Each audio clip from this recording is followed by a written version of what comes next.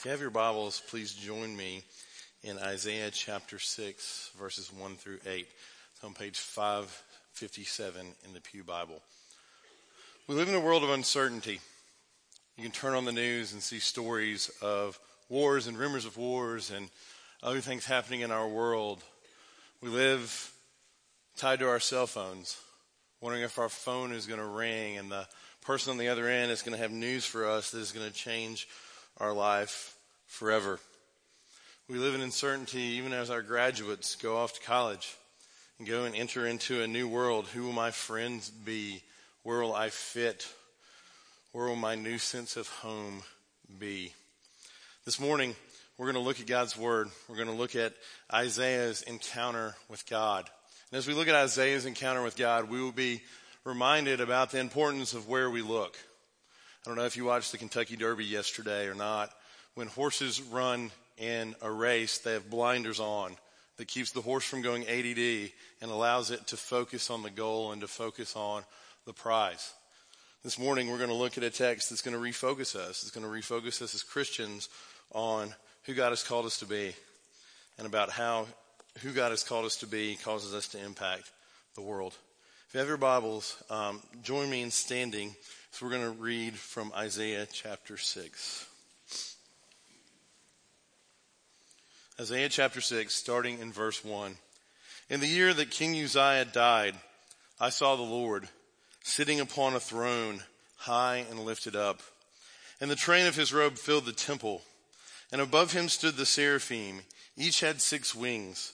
With 2 he covered his face, and with 2 he covered his feet, and with 2 he flew. And one called to the other and said, Holy, holy, holy is the Lord of hosts. The whole earth is full of his glory. And the foundations of the threshold shook at the voice of him who called, and the house was filled with smoke. And I said, Woe is me, for I am lost. For I am a man of unclean lips, and I dwell in the midst of a people of unclean lips. For my eyes have seen the King, the Lord of hosts. Then one of the seraphim flew to me, having in its hand a burning coal that he had taken with tongs from the altar. And he touched my mouth and said, Behold, this has touched your lips. Your guilt is taken away, and your sin is atoned for. And I heard the voice of the Lord saying, Whom shall I send? Who will go for us? And then I said, Here I am. Send me. Let's pray. God, this morning as we look at your word, God, I pray that you would help us to frame our lives in proper perspective. And a proper perspective of the world around us, a proper perspective of you, a proper perspective of your grace, and a proper perspective of what you call us to do and who you call us to be. God, speak through your word. Your servants are listening. In Jesus' name I pray. Amen. You can grab a seat. As the text begins, it begins with a sad moment. In the year that King Uzziah died. You see, Uzziah was a good king. The people had lived in a place of peace, in a place of hope. And as the king leaves power, they are faced with uncertainty. Not uncertainty unlike many of us face in our life. And so as we look at the beginning of this passage, first we look around at the uncertainty of the world. We look around at the uncertainty of the world. Isaiah stood at a place of uncertainty. Many of us today, if we're honest, may stand at a place of uncertainty. Wondering where is God? Wondering what is going on? Wondering what is the next step? Wondering what may come around the horizon. As Isaiah saw that the king had died, he got a vision. And it was a vision that's much bigger than the here and now. It is a vision of the true king on the throne. So we look around and see the uncertainty of the world. Number 2, we look up and see the king on the throne. Look up to the king on the throne. In the year that King Uzziah died, I saw the Lord. His gaze is immediately shifted from this world to the next. The Lord is seated upon a throne. He's high and lifted up. The train of his robe fills the temple. And above him stands the seraphim. Each has 6 wings. With 2 he covers his face. With 2 he covers his feet. And with 2 he flew. And one called to the other and said, Holy, holy, holy is the Lord of hosts. The whole earth is full of his glory. And the foundations of the threshold shook at the voice of him who called, and the house was filled with smoke. If we're honest, if we were walking into this picture, we would probably be afraid. We see the temple being filled with smoke. We see this God that is described as just the fringes of his robe filling the temple. He's so big that you can't even wrap your mind around him. You see these angels with 6 wings covering their face and their feet and flying. We can't even begin to wrap our minds around that. When we look at this picture, we see first that the king is seated. Notice that the world may be going crazy. The world is uncertain. Things are going maybe not the way you pictured. But as we see God in this picture in heaven, God is not standing up going, man, it's really sad down there. I can't believe that happened and that happened and that happened. No, God is seated on a throne. God is in control. God is in charge. God is the one who is sovereignly reigning over everything. And so when we wonder who's going to be the next king, when we wonder what is around the corner, when we wonder what is going to happen in our lives, we look and we remember that our God is seated on a throne. He's in control. He's ruling. He's reigning. He's sovereign. He is the king who is seated on the throne. We just don't see him seated. We see that the king is worshiped. These angels that we can't really wrap our heads around say, holy, holy, holy is the Lord of hosts. The whole earth is full of his glory. If you look at the book of Isaiah, this text was written, most scholars think, about 600 years before Jesus. Fast forward to the life of Jesus. One of Jesus' disciples named John wrote a book called Revelation. And in that book, he saw a vision of the end times. He saw a vision of heaven. And what's interesting is if you track the vision of heaven and compare the vision in Revelation to the vision here, we see a similar scene. Revelation 4:8. And the 4 living creatures, each one of them with 6 wings, are full of eyes around and within. And day by day, they never cease to say, holy, holy, holy is the Lord Almighty, who was and is to come. These creatures stand around praising God because he is holy. For all of eternity, God, you are holy, holy, holy. So third, we see that the king is holy. The king is holy. Holy comes from the Hebrew word kadosh that means to be set apart. When I got married, in marriage you learn a lot of things. As a guy, guys are very practical. We have things and they have a purpose and they have a point. When I got married, I learned about a whole new category of life called decorative. There are stores that are built to this thing called decorative, such as Hobby Lobby. If you're a guy, chances are you've been caught in the endless maze pit, also known as Hobby Lobby. You go in there and you look at these different things and you go, what is the purpose? Liz, what is the purpose of that? It is decorative. It's in a category all its own. It has no purpose but to be decorative. Another thing, when we first got married, most people when they get married get china. China, if you're unfamiliar with it, is some fancy place that you would get that you would use today for lunch if like Jesus or the president were coming over to eat. And as we think about China, China is something that is set in a special cabinet and everybody looks at it and says, oh, how pretty. But God forbid we take that china, put our pizza on it and put it in the microwave. That would be the end of Ben Birdsong as we know it. These are 2 things that are set apart. China is set apart for a special use. Decorative things are set apart in a special category. When we think about holy, God is in a category all his own. God is holy. There's no one he can be compared to. Jerry Bridges says this, to be holy is to be morally blameless. It is to be separated from sin and therefore consecrated to God. This word signifies separation to God and the conduct of those being separated.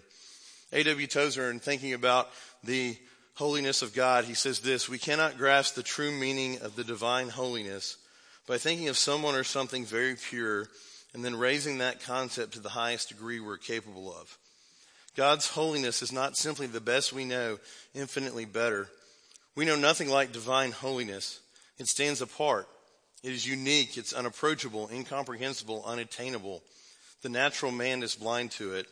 He may fear God's power, admire his wisdom, but his holiness he cannot even imagine. God lives in a category all his own. Tell our students, sometimes as Christians, we decide we want to feel better about ourselves. So in order to feel better about ourselves, we find someone worse than us. And we go, I'm not so bad because look at him. I'm not so bad because look at her. When we look at God, God is in a category all his own. And we can't even begin to compare ourselves to God. God is holy. God is perfect. God is set apart. And God is different. When we see Isaiah, he finds himself in the temple. He's looked around and saw the brokenness of the world. He's looked up and seen the king on the throne. And now he's going to look inside at our own brokenness and the brokenness of our culture. Look inside at your own brokenness and the brokenness of your culture. As Isaiah finds himself in the presence of holiness, he realizes he's the one not in the room. He's the one thing that doesn't fit in the room. Verse 5. And I said, woe is me, for I am lost. For I am a man of unclean lips, and I dwell in the midst of a people of unclean lips. For my eyes have seen the King, the Lord of hosts. As Isaiah looks, Isaiah says, woe is me. I'm lost. I can't do anything. I can't be good enough. I can't work hard enough. Can't check enough boxes. I am lost. I am broken. When we catch a glimpse of the holiness of God, we catch a greater picture of the depth of our sin. Because it's easy to feel like a good person when you find somebody worse than you. It's hard to feel like a good person when you compare yourself to the perfection of God. Billy Graham said this, we cannot be satisfied with our own goodness after beholding the holiness of God. Charles Spurgeon said it this way, I believe that a holier a man becomes, the more he mourns over the unholiness which remains in him. We see brokenness. Isaiah is broken. Woe is me, for I'm a man of unclean lips. The words that come out my mouth that are a reflection of my heart don't glorify God.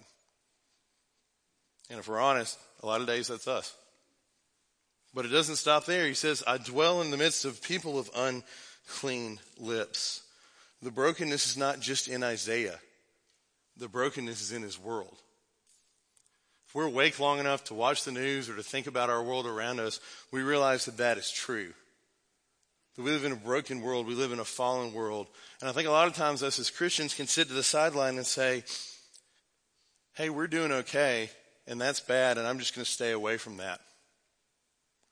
Or I'm going to go to heaven anyway, so what happens to them? That doesn't really matter to me. As believers, we're called to impact the world. Spurgeon said this, I do not think a man can be a good missionary if he winks at the sin that surrounds him. So often that's what our culture wants us to do. Just laugh it off. Unless sin stinks in his nostrils, unless it makes his soul boil with a holy indignation, unless like Paul his heart is stirred in him, how can he speak as he should but speak the message of his God? We see the world around us. We see the brokenness of the world around us. And does that bother us?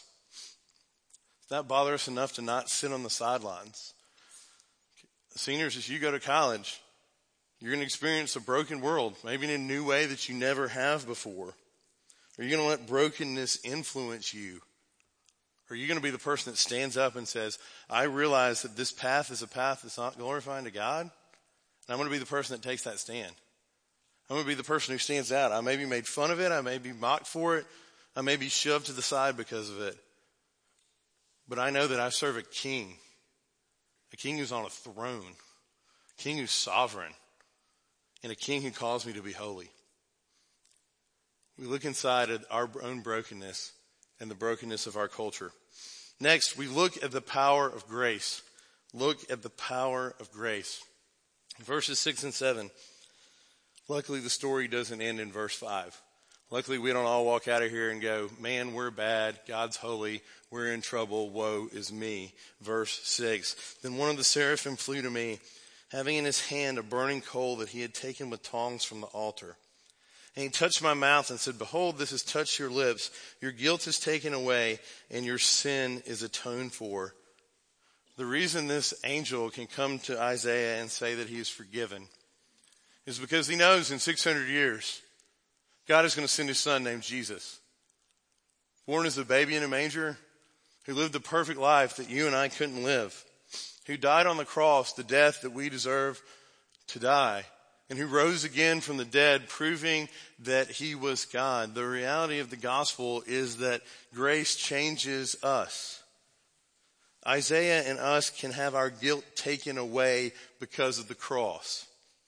We can have our sin atoned for because of the cross. C.S. Lewis said this way, it costs God nothing, so as far as we know, to create nice things. But to convert the rebellious wills, it cost him crucifixion. Look at the power of grace. And so often in church, this is where our story stops. We've seen a great God, we've seen our sin, we've seen the power of grace, and the story stops with us. Oh, we're saved, praise the Lord. Amazing grace, how sweet the sound that saved a wretch like me. But graduates, church, the gospel isn't meant to stay in the walls of this church.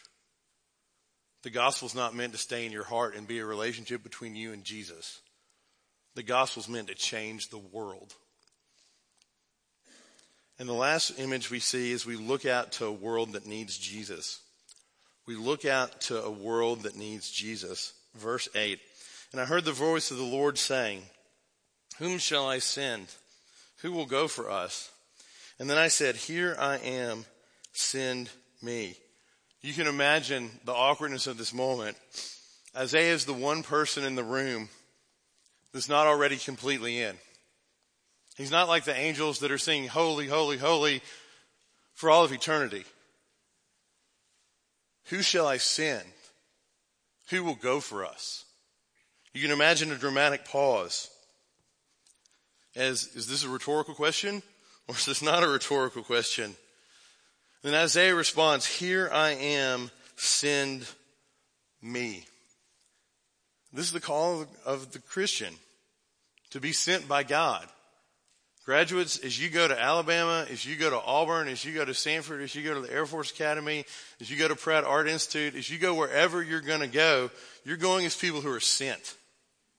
You're not just at these schools to get good degrees and get a good job and make your life better. You're being sent out today as missionaries with the truth of who God is and what God has done in your life. Let that story be the story that you share with everyone. Let you view your transition to this next step as a call from God to go and to make an impact. Blaise Pascal said this, the serene beauty of a holy life is the most powerful influence in the world next to the power of God. Are you going to live a life that's different? Are you going to let God's power work through you? Church, when you show up at work tomorrow, are you going as people who are sent? Do you realize that you're not just there to make a paycheck? You're just not there to count your time and go home, spend time with your family. You're there to let God use you to change the world. Let the power of your testimony and the power of God use you to change the world. As Jesus gathered with his disciples before he was to ascend into heaven, in Matthew 28, he left them with these words, go therefore and make disciples of all nations, baptizing them in the name of the Father and of the Son and of the Holy Spirit, and teaching them to observe all that I have commanded you. And behold, I am with you always to the end of the age. So we conclude this morning. I want to share with you a story that has great power and a story of the power of impact on someone's life. This is a story of a Baptist minister who you may have heard of. I've quoted him several times through this sermon. His name is Charles Spurgeon. And this is him writing about the power of looking and how one day when he chose to look, it changed his life. It says this, I sometimes think I might have been in darkness and despair until now, had it not been for the goodness of God in sending a snowstorm one Sunday morning while I was going to a certain place to worship. When I could go no further, I turned down a side street and came to a primitive Methodist chapel. In that chapel, there may have been a dozen or 15 people, I don't know. I'd heard of the primitive Methodist, how they sang so loudly that they made people's heads ache. But that didn't matter to me. I wanted to know how I might be saved, and if they could tell me that, I didn't care how much that made my head ache. The minister did not come that morning. He was snowed up, I suppose. And at last a very thin-looking man, a shoemaker, a tailor, or something of that sort, went up into the pulpit to preach. Now it is well that preachers should be instructed, but this man, he was really stupid. He was obliged to stick to his text for the simple reason that he had little else to say. The text that he read said this, "Look unto me and be ye saved, all the ends of the earth." He didn't even pronounce his words right, but that didn't matter. There I was, I thought, a glimpse of hope for me in that text. The preacher began this way. My dear friends, this is a very simple text indeed. It says to look. Now looking don't take a deal of pains. It ain't lifting your foot or your finger. It's just look. Well, a man needn't go to college to learn to look. You may be the biggest fool, and yet you can look. A man needn't be worth 1,000 a year to be able to look. Anyone can look. Even a child can look. But then the text says, look unto me. Said he, many of you are looking to yourselves, but it's no use looking there. You'll never find any comfort in yourself. Some look to God the Father. No, look to him by and by. Jesus Christ says, look unto me. Some of you say we must wait for the Spirit's working. You've no business with that just now. Look to Christ. The text says, look unto me. And then the good man followed up his text this way.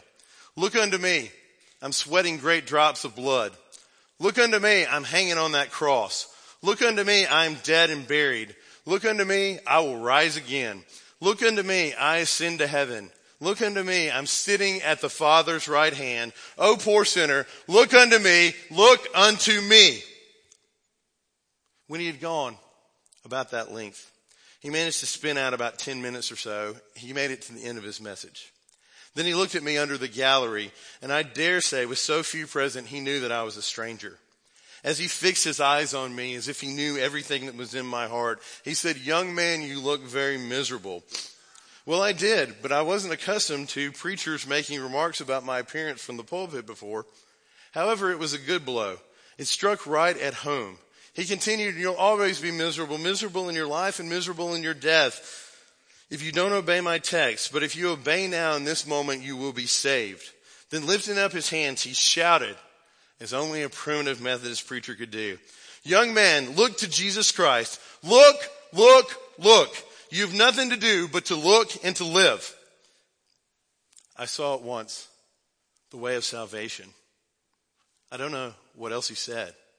I did not take much notice of it. I was so possessed with that one thought. Like when the brazen serpent was lifted up, the people only looked to it and were healed. So it was with me. I'd been waiting to do 50 things, but I heard that word look. What a charming word it seemed to me. Oh, I looked until I could have almost looked my eyes away. There then the cloud was gone. The darkness rolled away. And in that moment, I saw the sun. I could have risen in that instant and sung with the most enthusiastic of them of the precious blood of Christ, of the simple faith which looks alone to him. Oh, that someone told me this before. Trust Christ and you shall be saved. Yet it was no doubt all wisely ordered. And now I can say, ever since by faith I saw the stream, thy flowing wounds supply. Redeeming love shall be my theme and shall be till I die. Look to Christ. Today, if you've never looked to Christ, look to him today. For there's hope, there's life, there's peace, there's salvation.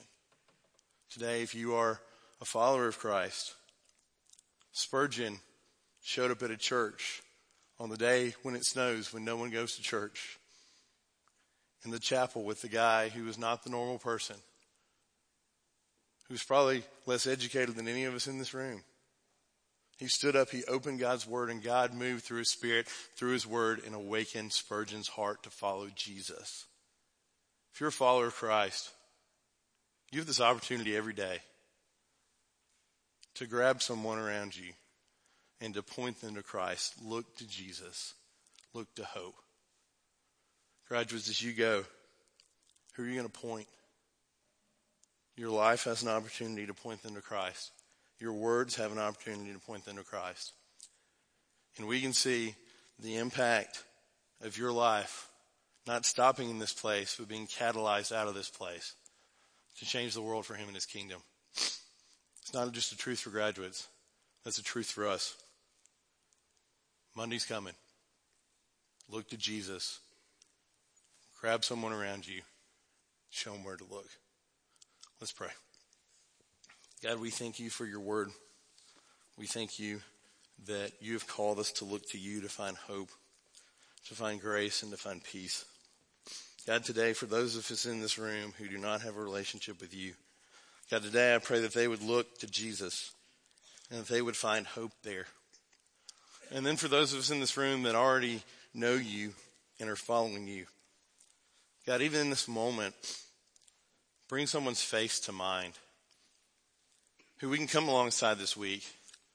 We can show them where to look. We know true hope and true grace comes from you. And we are blessed to be able to be a part of your work in this place and in the world. God, be with us today. Lead us, guide us, and make us more like Jesus. In his name we pray. Amen.